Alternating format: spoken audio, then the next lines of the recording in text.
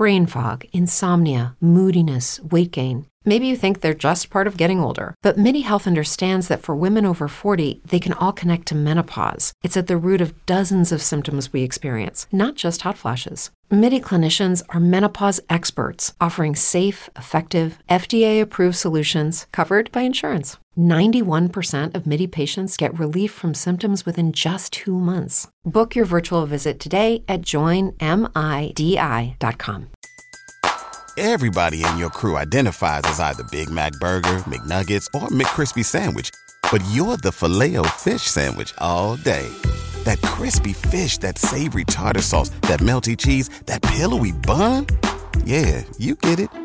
Every time. And if you love the Filet-O-Fish, right now you can catch 2 of the classics you love for just $6. Limited time only. Price and participation may vary. Cannot be combined with any other offer. Single item at regular price. Ba-da-ba-ba-ba. Hey everyone, JJ Cooper, Carlos Collazo joining you for a Baseball America Draft podcast. We are inundated with draft questions. We are inundated with the draft. I mean, we're not that far away. It is amazing how quickly it goes from being early to late. Yeah, it really does fly. I mean, because the entire month of January, we're doing preview content and we're getting excited for it. And at the end of that month, some junior colleges have started rolling, but really, there's not a ton going on just because we're still waiting for it. And as soon as the season hits every year, it seems like it flies. I mean, it's been 2 weeks of the Division I schedule. We've already heard about a ton of chatter, a ton of movement, particularly with the arms. I mean, there are a lot of really good pitch arms in this class. I mean, not even talking about the top 30 guys, but way down the board. There are some guys who are popping up. There are some guys who are just taking those next steps and improving. But yeah, you look up and it's like, okay, we're almost done with February, then it's going to be into March. We're kind of in the middle of the draft process. And I mean, we only have like 100 days until the draft is here, which is crazy to think about, but this is the most fun time of year. It's awesome talking with scouts and kind of figuring these guys out and putting this class together kind of right alongside the MLB scouting department. So it's fun. I will ask you with that.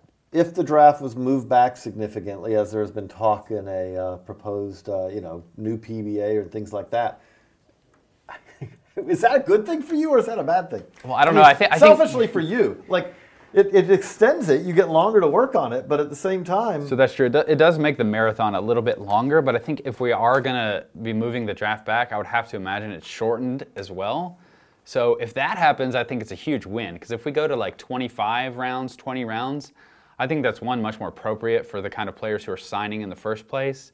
And at that point, we might have rankings to cover the entirety of the draft. And I know you would be pumped about that. But there are a lot of logistics that would have to kind of resolve themselves. If it moved back into August, I think is the month. There's no way. The summer showcase circuit is blown up. The schedule is completely different. So I think there will be a lot of positives with it. I do think it would take a lot of adjusting. But teams are pretty quick at adjusting. And we'd basically just see what they're doing and copy them. So it would be fine for us. There's no way the BA 500 would be the BA 500. No, it'd be like if the BA 650. If there's 620 players being drafted, we'd probably go to 750 or because again. I'm impressed that you pegged it to 620 because I was actually just like panning out the draft order, and I think the exact number for 20 rounds is 611. So you were close right there. I've given thought to this. Although that is just this year, and I know if you that's why I said 620. But the reality is that you would want to go a little bit beyond that. Yeah. To try to have that glorious year where you end up having 95% of the draft. That would be awesome. Covered. You go to the BA 1000 to get to that point, or whatever. But you've already been out a good bit. Before we dive in, we've got a lot of questions. This is going to be kind of a draft mailbag. But before we get to there, I'm going to throw a loaded question at you. Let's do it. We are 2 weeks into the D1 college season. Really, 2 weeks. High schools are just, besides Florida, they're just getting going. Mm-hmm. Florida and California have been going a little bit, but Texas is just getting going. And if you're sitting there in New York State or whatever, you're we'll see in April. Yeah, we're not anywhere close. Who's someone to you who has already started creeping up the board? Creeping up the board, okay, or that's climbing, a good one. or leaping. I think one of the guys who's interesting is Bobby Miller at Louisville.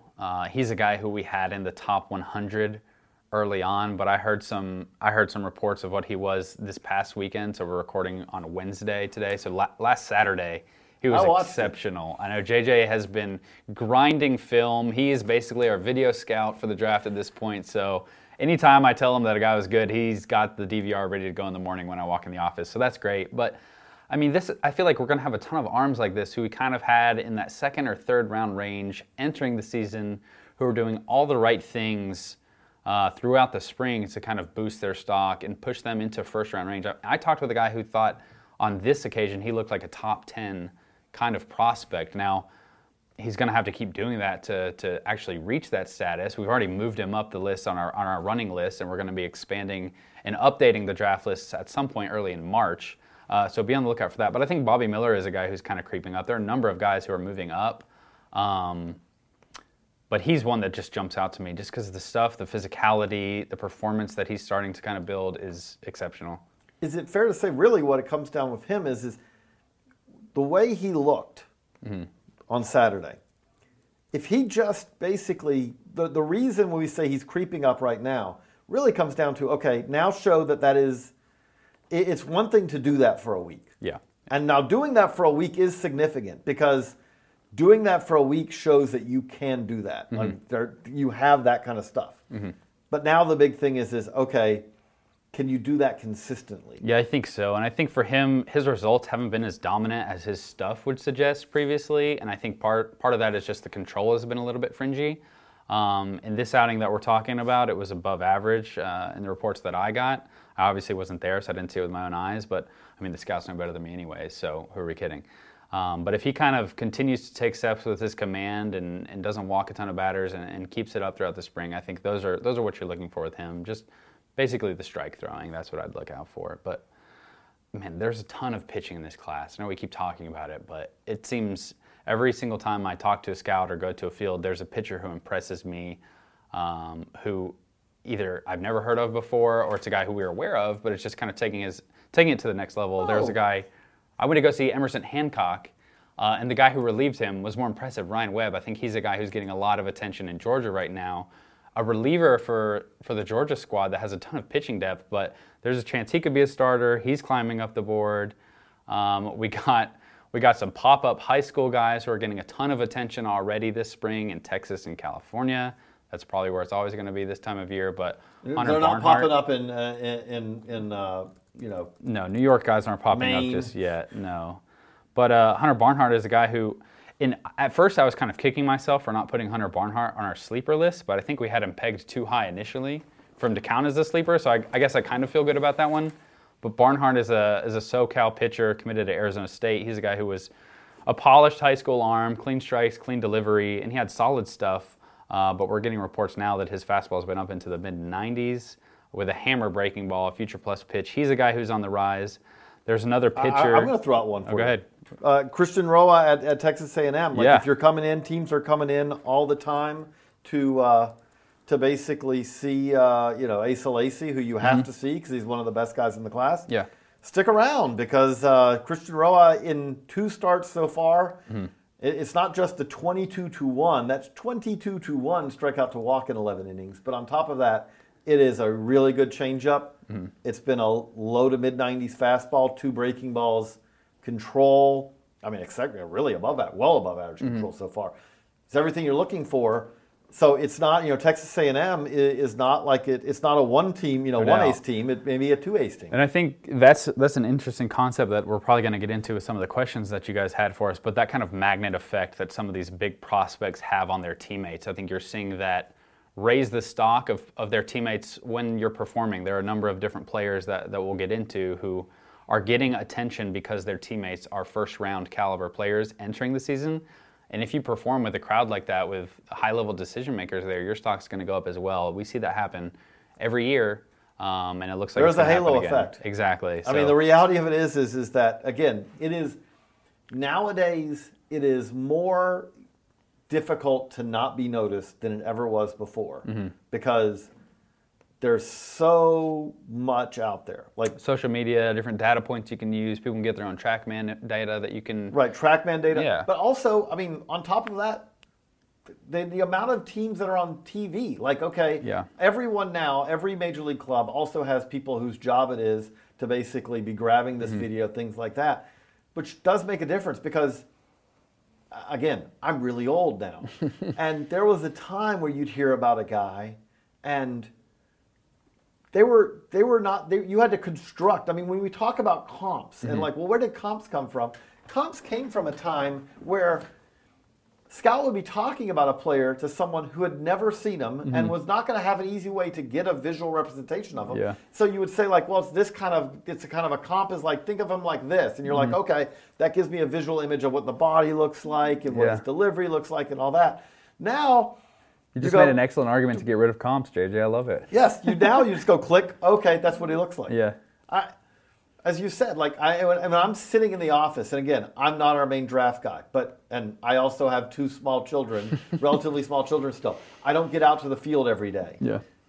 But at the same time, what's great now is I can still I can on any given day I can watch multiple guys who are worth watching with a good center field camera, just to at least get a visual picture. No doubt. This is what this guy looks like. Yep. And I love Absolutely. It's awesome. But we're going to dive into your questions. Before we do that, though, we're going to take a quick break. And we're back. And we put out a call for questions. We wanted to hear what you all wanted to know. And we got a lot of good questions back. Yeah. So thank you guys for sending that. That just gets us more excited when you guys are as excited about the draft as we are. So thank you for sending Because we are excited. Yeah. We're pretty much excited about this 365. Yeah. But so I'm going to start with a draft question that's not about this draft in some ways. Well, let's do it. Which is, I know where you're going. This is this got to be your favorite player in the country right now, right, JJ? he's one of. But all things Detroit Sports, DET Sports on Twitter asks, if Jack Leiter from Vanderbilt was eligible for this year's draft, where would he rank among the other top prospects in this year's draft? Which we will start with saying Jack Leiter not eligible in this year's draft, although he is eligible for the 2021. Yep, He'll be a draft-eligible sophomore. Yeah, so we have him currently ranked right behind Kumar Rocker in that 2021 pitching class. And I mean, so the top 2 pitchers that we have for that class, pretty good for that program, are over there at Vanderbilt. Vandy. They do a pretty good job with the pitchers. Again, that's why he's starting. He is right now. Jack Leiter is a Tuesday starter. Yeah, imagine having. It will not be that way for long. But unbelievable. But by the way, and Kumar Rocker is a Saturday starter right now because that's not an uneven matchup for pretty much anyone that they face. Yeah, the wealth of pitching there is just insane. And I got some flack on Twitter, I think, for saying that like Vandy is spoiled with the Kumar Rockers and the Jack Leiters of the world. Definitely don't mean they don't deserve them. It's just they're so good. But kind of getting into Leiter, he's a guy who we had as a first-round talent coming out of high school. And I think if you throw away signing bonus demands and the desire to go to school, he would have easily gone in the first round. He would have gone right around where Quinn Priester, Daniel Espino, those guys are going kind of the middle of the first and into the second. But I mean, he's only going to elevate his stock if he stays healthy and kind of dominates in the SEC. The thing I thought about him last year in the draft is if you compare him to those guys, would it be fair to say that he was more polished, probably a safer bet than those guys? Yeah. But really, the limiting factor. The limiting factor is that if you're comparing him to those guys, is maybe they're taller. They have maybe a little more projectability. I think that's spot on. I think that what separates Leiter from the Matthew Allens, the Brennan Malones, the Daniel Espinos, and even the Quinn Priesters, all those guys had a physicality that I don't think Leiter had at the time. And their stuff at the top end, I think, was a little bit better. Now you look at their the curveball. I mean, Jack Leiter's curveball stacks up with any of those guys, I think. We got really good reports on it. It was really good last year, and it's been really good this year. I think the physicality was probably the biggest question because he was a very advanced strike thrower. He had great command for a prep arm, and that's probably to be expected considering his bloodlines. And he can spin it like his dad can. So I think the only question with him as far as his tool set and his ability was just the physicality. Small right-handers out of high school is a little bit risky, and I've talked to some teams who, if they're taking a guy that's in that kind of demographic, they want a physical, kind of imposing, pro-ready body. But if he's going to go handle his innings at Vanderbilt for 2 years, those questions are going to kind of subside a little bit. Right. If he does this in the SEC, this is one of those decisions where, like, him going, he is absolutely the kind of guy, and anyone is taking some sort of risk if you're a potential first-round pick and going to college. Anyone. But if you're him, you can answer some of the questions because if he has the same body, in essence, coming out of college, but he's had 2 years of success pitching for a prominent top program in the country, a lot of those concerns kind of start to filter away a little bit because you're kind of at that point viewing him as you're not really as worried about, okay, what is this going to mean 8 years down the road? Yeah. You're looking at it and saying, okay, what is this going to mean 2 to 3 years from now when we expect him to be in the big leagues? Well, I think a good comparison and a guy we can kind of point to in this year's draft class is JT Ginn. I mean, he was a high school kid who was undersized in the sense that he wasn't the tallest. I think he was a little more stout than Leiter is or was in high school. Yeah, definitely stouter, I'd say. Yeah, he's stronger. He had a stronger build. But he was a high school first-round pick. The Dodgers actually took him there. He didn't sign. But the risk you run into is what Ginn is kind of facing right now is the chance for injury for any pitcher is obviously very high. Ginn had a phenomenal freshman year and showed that he had a chance to start. I think there were some questions that he might wind up being a reliever, but a guy who goes in the first to a team like the Dodgers, I imagine they were pretty confident that he was going to start in the first place. But he answered some of those questions as a freshman, but you run the risk of kind of dealing with injuries. And if this turns into anything serious for Ginn, you run the chance of not getting drafted that high again and losing out on some money. So but again, it always is a tough decision to kind of pass up the draft because of the risk with that, but there's a lot of opportunity as well. But so there's another good comparison here that is useful for both of them, which is that I think that decision becomes a little easier if you are a draft-eligible sophomore. Yep, no doubt. Okay, because like let's take Ginn's example. We're not reporting anything here. We're not even speculating. I'm just laying out. Let's say hypothetically, if JT Ginn did not pitch again the rest of this year. Yeah, just for if you guys didn't know, he's just dealing with some arm soreness and didn't pitch last weekend. So that's just worth 2 weekends in a row now that basically he's out. Yeah. So, and again, we do not know. Sometimes that ends up being minor. Sometimes it is not. We do not know. We are not reporting anything here. Let me make that clear. However, let's say if he was out, with a significant injury, well, he's a draft-eligible sophomore. Not only so he can return, he doesn't have to say, okay, while I am coming off of a year that adds to questions about me, I need to sign. Exactly. He can go back next year. But not only can he go back next year, if that happened, he would miss basically this year, and it's not that he's going to use his redshirt year. However, from that process, he would be a redshirt sophomore next year, which means he is draft eligible next year. Yeah, he just has a lot more leverage. The year after that, and the year after that, so he still has sophomore leverage next year.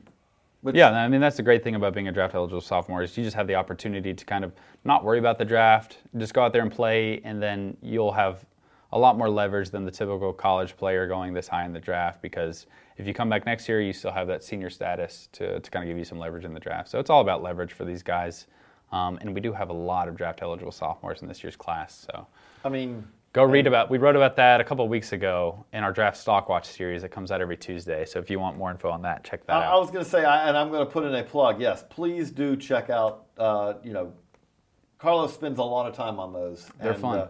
And I really enjoy reading them myself, but I think that you will too. Thank you. So we have another question here. Amit Sangvi asks, does Justin Foscue go in the top 30? If not, how far will he fall? Good fit for the Tigers question. And I'll answer the second part of that first, which is that there are no fits yet. Yeah. We are way too far out to have, and I will say check out our mock draft. We have several of them. We do have a mock draft. But when we do a mock draft at this point, we are not in any way saying this team is interested in this player. We are saying this player fits in this range. No doubt. And may fit with this team. No doubt. It's a little too early to kind of tie, especially once you get past like the top 5. Yeah. Those anyone outside of the top 5 at this point, they're just checking all their boxes and making sure that everyone is covered that fits in that range because they have no idea who's going to be available to them just yet. And it's a little too early for that. That's why our last mock, we had a scout to kind of make picks with me, and basically we were thinking like, which players make sense here given the information that we have now. That was a really fun process. But as far as Foskey is concerned, I think there are definitely a few teams who are really high on him and like his bat a lot. I wouldn't be surprised at all to see him go in the top 30. Is that what the question was? In the top 30? Yeah. We have him just outside of that range right now, kind of in that 34 to 38 range. You can check out our draft rankings if you want. But so in the sense of like, does he fit for the Tigers? I think where we have him now, yeah, sure. He fits there in that range. But I do think there are a few teams who are really high on his bat. He's an offensive-oriented second baseman, might be a third baseman. Second base is probably his best fit. He's got a lot of power. So I could easily see that bat sliding into the middle of the first round, kind of last third of the first round, just because the track record of his hitting ability, his power potential, what he did with Team USA, there were a lot of scouts who came away from his summer. I don't think his numbers were exceptional, but I remember just talking with scouts who were really impressed with his overall offensive profile. And those bats tend to rise if they perform. So if he gets into SEC play and just keeps hitting, it wouldn't surprise me at all for him. I was just saying, so what is, like when you say like a to-do list for a guy like that, what is going to be the difference? Really, I mean, it's not just, but a lot of it at this point is, I mean, it's production at this point. I mean, again, if there's selection, there's a lot, there's more to it than that. There's selectivity, there's, you don't want to see the swing fall apart. Yeah. But for him, I think there are a number of different things that he could do. I mean, the defense was never great with him, so if he were to improve his athleticism, improve the defensive ability, I think that would go a long way. One of the things that I noticed with him over the summer, and I talked to a few scouts about this as well, is that he tends to get a little bit pull happy. He really likes to turn on the ball. He's got a pretty big leg kick. So if he can show the ability to kind of drive the ball to all fields, cut down on the strikeouts a little bit, and just continue hitting for power. I mean, he does have a good hitting track record already, so there are not any huge flaws in his game. That's why we have him ranked where we do right now. But I think kind of answering any questions about his defensive limitations would help just kind of ease the burden that his bat would need to carry to be a first-round draft selection. Because if you have any reservation about his defensive ability, you have to be really convicted in the bat. So kind of just giving yourself a little bit more leeway, I would say, and improving the supplemental tools in your game would go a long way for anyone, including Justin. We Twitter followers and readers love Nick Gonzalez. So yes, we got as they should. As they should. So we have a couple of questions with that. We have Scott, who's at Field of Dreams 81, asks, does Nick Gonzalez offer more upside than Spencer T? I will translate that for you listeners out of Spencer Torkelson. Assuming that Nick Gonzalez stays in the middle infield. He's been playing shortstop primarily, which is not because it's not significant, I would say, because that means he's going to be a shortstop in the major leagues. But it is significant because it's giving a very good chance to see kind of him stretch defensively. Exactly. This is kind of what I wanted to see with Austin Martin at Vanderbilt, but they've got a good young shortstop in Carter Young. So I guess we're just bummed out there. But Nick Gonzalez playing short, that one was a little bit honestly surprising. Maybe I should have expected them to do that because it does give him a lot of opportunity to kind of, like we were saying, improve the evaluations of your defensive skill. Prior to this season, he was kind of a bat-first second baseman. He made all the routine plays again, had a perfectly fine arm, but he was never a guy who scouts were talking to me as like a potential Gold Glover at second base. I'm very curious to kind of get more in-depth feedback on his shortstop. At this point, I haven't talked to too many guys who have seen him. I talked to a guy who'd seen video, and he said he was impressed with the actions and thought he had enough arm for the position, but I'm looking to kind of dig in a little bit more on that. But as far as upside relative to Spencer Torkelson, I think, yes, if we're looking at like pure ceiling, it's hard for me to not go with the guy who is arguably the best hitter in the class. I think when you're talking about best hitters in the class, I think it's three people. I think it's Austin Martin with Vanderbilt, Spencer Torkelson with Arizona State, and Nick Gonzalez with New Mexico State.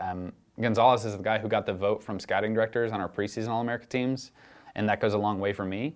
And when you're looking at a guy who has, I think, a 74 or 75 on-base streak dating back to his freshman season, I don't care where you're playing. That's incredibly impressive to me. And I know every single question we got about Nick Gonzalez this spring is, what about the power? He's hitting at New Mexico State. He's hitting at elevation. Is the power legit? Is the power legit? Guys, the power is legit. He went into the Cape and hit with wood against some of the better pitchers in the country, and he hit 7 home runs, and he looked like a dude. He's a dude. And again, that's so important of this, yes, is that he has – this could have gone two very different ways. Mm-hmm. If Nick Gonzalez had gone to the Cape last summer and hit 210 without power, then Could have gone the Logan Davidson route. he could have lit the world on fire at New Mexico State, and there would at least be that nagging doubt in the back of the head of, I saw him with Wood last summer. He didn't do this against better competition at lower elevation. This is exactly what Logan Davidson battled. I mean, he was a guy who produced in the ACC, not even to the level that Nick Gonzalez has produced with New Mexico State, but he went to the Cape and he struggled, and people wondered how his hit tool and his power combination were going to translate to pro ball with wood bats, and Nick answered those questions. There are very few questions about Gonzalez right now, I think, kind of solidifying. And even if the thing is, even if he is a second baseman, his bat and his power potential is still special enough that I think he's close to a lock. And I don't ever want to put, like, we still have the key here, so we can unlock it, I guess. But he's really close to a lock to go in the top 5 based on every conversation I've had. And I talked with scouts recently who wouldn't be surprised if he went number 2. Now, I know people are going to ask, can he go number 1? I would be a little hesitant just because that profile in general is a tough ask for 1-1. Kind of the same thing with Spencer Torkelson, which you've written about previously. And I think just in general, the industry would probably rather go with a shortstop or an up-the-middle outfielder or college arm at that spot with this class when we have those options. But, man, he offers a ton of upside. Yeah, so I think just because of the defensive value he can give you while still bringing a very special bat to the table, I think it's higher than Spencer Torkelson. Is Keston Hiura, I like that one. I think it's good. People have thrown out Dustin Pedroia, and I think that one's also interesting just because they're similar size-wise. I think their tools are a little bit different. I think at the time Pedroia was faster. He had a longer track record of kind of proving the hit tool and the zone discipline against better college competition. But I like that one just because of the size and how unique the bat is.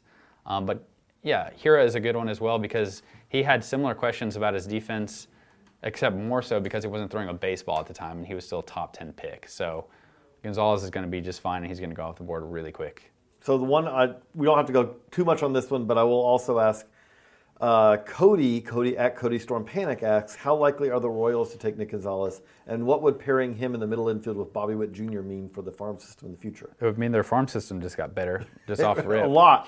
So again, I mean, their farm system is going to get better regardless of who they take because they're going to get an impact player at that spot, no matter who it is. So just bank on that. But I don't know. At this point, the Royals might not have a shot at getting him. Like, if he was gone before the Royals picked, it wouldn't surprise me. I would love that pick for them. They are going to be in a cool position because they should be able to choose between an impact bat and an impact arm regardless of what happens in front of them. And just based on what they've done previously, I know they took Bobby Witt last year with the first pick, which I loved, but they've taken a lot of arms. So if they think they want to kind of pivot to a bat, or if just a bat is the best player available, which it easily could be, I mean, I think that's fine. I will say this, having covered the Royals for a long, long time, basically since when they drafted Mike Montgomery and before that. Mm-hmm. One of the things that they did, which again, it's a lot of the same people there, one of the things that they did when they had kind of that group that they brought up, the group that all percolated in 11 to 12 that made it to the big leagues and all that, they tried to draft some college guys to match up time development wise with some of the high school guys that they had they drafted previously. So they all arrived together. Now it didn't all work out perfectly. Christian Colon did not end up being. They didn't go 100% of the draft. What? But what I'm saying though is that if you look at this Royals team, again, I'm not saying Nick Gonzalez is going to be there, but if he was, Nick Gonzalez is going to be big league ready on the schedule or ahead of the schedule of Bobby Witt Jr., even though he'll be drafted later. For sure. He would be coming up not long after the Brady Singer, Daniel Lynch, Jackson Coar. We could keep going, all those arms. Mm-hmm. Now, there's the jury's somewhat out on which of these high school guys that they drafted who all had struggles in Wilmington, but the MJ Melendezes and the Prados and all of the world, they're headed, he would match up. A college bat there would match up very well for them. And I think regardless, at this point, it would be hard for me to see a high school player sneaking that high. I think the college is kind of the currency in those top 5 picks right now. Because you just have so many good, productive, toolsy college guys. Absolutely. I mean, the top of this class right now is heavy on the college side. In How our would a mock draft- college? I mean, really, how would a high school guy? Because this is not a high school. So the one guy who has a shot for me is Zach Veen. At this point, obviously, there could be a guy who pops up. Like you said, the high school season, we're kind of just getting rolling. I mean, Zach Veen is a guy who, and I think we got this question before. I think someone might have asked who has the highest ceiling. Maybe that was just limited to Nick Gonzalez. But Zach Veen is a guy who has tremendous upside. I mean, we've covered him pretty extensively, I would say, given the time we're in the draft process right now. But Yes, I think you did a. I got to see him basically my first trip was to see Zach Veen. BestBallAmerica.com. Check it out. Yeah, check out. We've got a feature on him. We've got a breakdown of how he looked in that event. But the power is improved. He's a guy who gets Christian Yelich comps because of his frame, Cody Bellinger comps because of his swing. He's got potential 60, or if you really like it, 70 future power. He's a guy who has some of the best plate discipline in the class. He's a very polished hitter. There's some swing and miss I think he's going to need to refine. But he's a guy who could be an impact, like 60 bat, 70 power corner outfielder. I mean, that's a superstar. And if you're convicted in the hit tool, I mean, he's a guy who I think could make sense, but still, I think the safety of some of these college guys who still have upside of their own, I think inevitably will probably be too much. But we're hearing that Zach Veen's not going to fall to the top 15, and I would expect him to go in that range. But again, we'd bank on it being pretty college heavy. I think our last mock had one high school player in the top 10. That's extreme. And again, the thing also that we don't have as much this year is like if you took, I'll ask a question that the follow-up questions people might ask hearing this. Yeah. If you took last year's high school class where you had a Bobby Witt Jr., a C.J. Abrams, a Riley Green, and you put it in this one, well then Yeah, I think the top end of the high school class last year is stronger than this year. I think because that's again, fair. then you have the hitters who can play shortstop.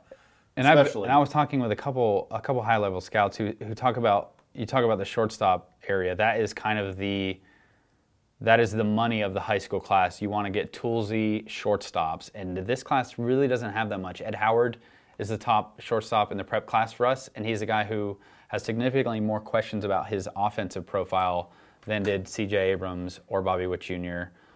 It's a lot more projecting you have to do than you had to do with either of those guys. So I think it just lends itself to a much more college-heavy draft, and the college class is very good. So it's not like it's college-heavy because the high school is lacking. It's just the top end isn't as strong, and the college class is very strong. Again, the top end college pitchers in this class also are just at a different level than the top end college pitchers in last year's class. In general, this draft is better. I think you could argue that the top 3 or 4 players last year are better than the top. I was going to say that 3 or 4. The top of that class. That could be really your special. argument, and that would be fine. I think that's a perfectly solid argument to make. But I really like a lot of the guys at the top of this class too. So. Carl JT31 asks, top prospects coming out of New York besides Alex Santos? This is a good one. I think you definitely have identified Santos as the top guy. I mean, he's a projection high school arm, has potential plus fastball, plus curveball. It's not a great year for the Northeast, but there are a couple more interesting arms. Another prep guy out of New York is Jason Savakul. We have him in the top 100 right now. The stuff hasn't been quite as loud as Santos, but again, a guy with a good body and some projection. After that, it really falls off quite a bit. There are some interesting guys at St. John's, like a Jose Rodriguez. Fordham has an interesting left-hander named Matt Mikulski. These are guys who we've had like initial conversations with scouts about, and there's some intrigue here, but I don't think they're going to be guys who are going to be much of a factor on day one. They're kind of deeper draft plays. Johnny Castagnazzi is an interesting shortstop out of New York as well. But yeah, there's not a ton, I would say, in this year's class for the Northeast in general. In New York, the 2 guys you definitely need to know are Santos and Savakul. Okay. Next one is Owen at Country Roads 277, who asks, I got to hang out with Owen at UNC game this week. Thanks for sending a question, Owen. how much has Bryce Jarvis improved his stock since the end of last season? How much will he rise in your next set of rankings? If you're listening to this and you're going, Bryce Jarvis was very prominent this week because Bryce Jarvis went out on Friday for Duke and threw the first perfect game in Duke baseball history. Yeah, I was kicking myself a little bit for this one because we could have gone to see Bryce, but when they banged some games for snow, I figured the best play for me was going to be to kind of watch games online and just flip through and see a lot of games. And I talked to a couple of scouts who were also bummed that they did similar stuff that day. But, I mean, a perfect game is going to raise your stock. I know it was against Cornell, and people are going to wonder about the competition, but Performance matters. Especially at a college side. And I asked some scouts how the stuff was that day, and they all said it was pretty good. Since last summer, he really got into the gym and kind of refined his body and got stronger, and the stuff has ticked up. So I think even outside of that perfect game, he's trending in the right direction. He's throwing harder. The off speed has always been pretty good for him, and he has a good track record of missing bats. Now that he's more in that kind of mid-90s range, he was up to 96, I believe, last fall, and I think he's kind of still got the stuff in that range. If he keeps he's not going to throw a perfect game every day. He's not going to throw a perfect game again. No. Sorry, we're not banking on that. But if he keeps playing well, I'm going to make a confident prediction. Do it. Nothing against Bryce Draper. What are your odds on this? He is not going to throw another perfect game this year. He's not going to be perfect games every week. But no, I think the stuff has gotten better, and I think his stock is trending up. He's a guy who I think we had him just inside the top 200, which I feel good about, and he's probably a guy who could push closer to 100 as he kind of continues to perform this spring. So that's. There are a lot of good prospects around here, JJ. It's nice. It is nice. I did want to ask you so what's kind of on the docket for you, this weekend? For me, East Carolina has a good little tournament. They're going to have Ole Miss coming in. Keith LeClaire Invitational, correct? Yes, they're going to have some good prospects in. There's a shortstop for Ole Miss, Anthony Servieto, I believe is how you pronounce his name, who's interesting to me. He's hit really well. And he's a guy who we've heard is a really good defender at shortstop, good runner.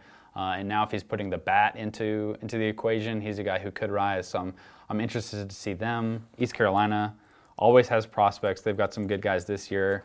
Alec Burleson is an interesting guy, a two-way guy in college who was on Team USA's college national team. He's interesting. And there's a team that I haven't mentioned Indiana's going to have some guys too that'll be interesting to see. So I'll be around local this weekend in Greenville, and I think coming up here soon, I want to run down to South Carolina and see Carmen Majinski, who is a potential top 10 arm, who he's gotten some pretty good heat on early this spring, and then I think in a couple weeks there's also a Vanderbilt Tennessee series, and hopefully we can get a Garrett Crochet arm going that weekend. That I was going to say that if you said the other thing that has happened so far. When we talk about this class, there's always going to be guys who, every draft class there are guys who miss time. End up being always every class there are guys who miss the year. Mm-hmm. I would say right now, and help me if I'm missing one, Garrett Crochet, JT Ginn are the most significant prospects who are currently on the shelf. Yeah, I think I would add Dax Fulton to that, but he's a prep guy who's kind of been, we've known that for a long time. He's the other one. Just kind of going through the list, I think those are the two. I mean, Dax Fulton was a guy who could have been in the first round, but his injury is going to probably prevent that. But yeah, I always hate when guys go down. It happens every year, and you kind of can't do anything about it, which is the sad part about pitching. It's just the injury risk is so high. But I think those are the two. But as far as the industry is concerned, there's so much pitching depth that, if this happened last year with the top couple arms dealing with injuries, gnashing of teeth. You already have one of the worst pitching classes of all time. Imagine, you could have got no pitcher taken in the top 10 if a couple injuries went the wrong way. But yeah, hopefully everyone can stay healthy out there. Yes. So there is a lot that is going to happen coming forward. There's a lot that is going to change between now and June in Omaha. Yeah, I think honestly, this is my third year doing the draft kind of solo. Hudson Belinsky was doing it in 2017. But you were here. I was here. I was kind of around, kind of figuring it out. But I think this is going to be the most challenging draft to kind of piece together as far as the mock's concerned, just because the depth is so good. I feel like the last 2 years we've had a pretty clear order for the top guys, and that's made things a little bit easier. Now, maybe that last year that's something that kind of clarified itself. I think the year prior when Casey Mize, he kind of established himself as the one. But it's going to be really interesting because I feel like there are a lot of guys, once you get outside of the top 5 or 6, I think there are a lot of really exciting talents who kind of blend together pretty close. So it'll be interesting to see kind of how these guys line themselves up because there's still a lot of room for movement on draft boards. It's a lot that is going to happen, a lot that already has happened, Mm-hmm. But It's what makes it fun. No doubt. Again, the thing that is, you have to enjoy. We've had this conversation. You have to enjoy the process of this. The process is the best part. You really do. Yeah. If you don't, and again, we say that because if you're listening to this, you probably enjoy it too. Which is that every year there are literally hundreds of players whose lifelong dream is either going to be fulfilled or they're going to be disappointed. And the thing about it is that what is fascinating every year is seeing it come together. Absolutely. Because it does not get repetitive. No. Every year is different. Yep. Every year, every year unfolds its own way, and this year is unfolding that it could be really good. Absolutely. I mean, this year again, we're saying that like last year was a very top-heavy class, and after that, it was like there was a class that if you weren't drafting top 5, Yeah. you didn't really want to draft 10. A lot of underslot deals in the first round last year. I think this year we might have a couple more overslot deals. This year, you want to draft top 5. It's a really good top 5. But you know what? If you're drafting 10, you're going to be really happy with what's on the board when you draft 10. Absolutely. Well. There's plenty of depth. It's going to be fun. And we're having a blast covering it. I'm having a blast covering it. I know, JJ, you love diving into draft season. I can see season. I can see the spark in your eyes when you come in and you've had some draft conversations. It's awesome. Yeah, and again, the thing that's also, I started at Baseball America in 2002. In 2002, watching college games was like, hey, there's a college game on this week. That was an exciting thing. Like, crazy. I got to make sure that I watch it. Us millennials are spoiled. It's and now it's like, okay, I got to wait till 5:30 to see Jack Leiter pitch on Tuesday night. Oh, man, I wish that was a 4 o'clock game. Yeah. Whatever. Yes, we're all spoiled. it's not just you millennials. Us Gen Xers, too. But if you do enjoy this, please do go to baseballamerica.com. Check out the draft button on there.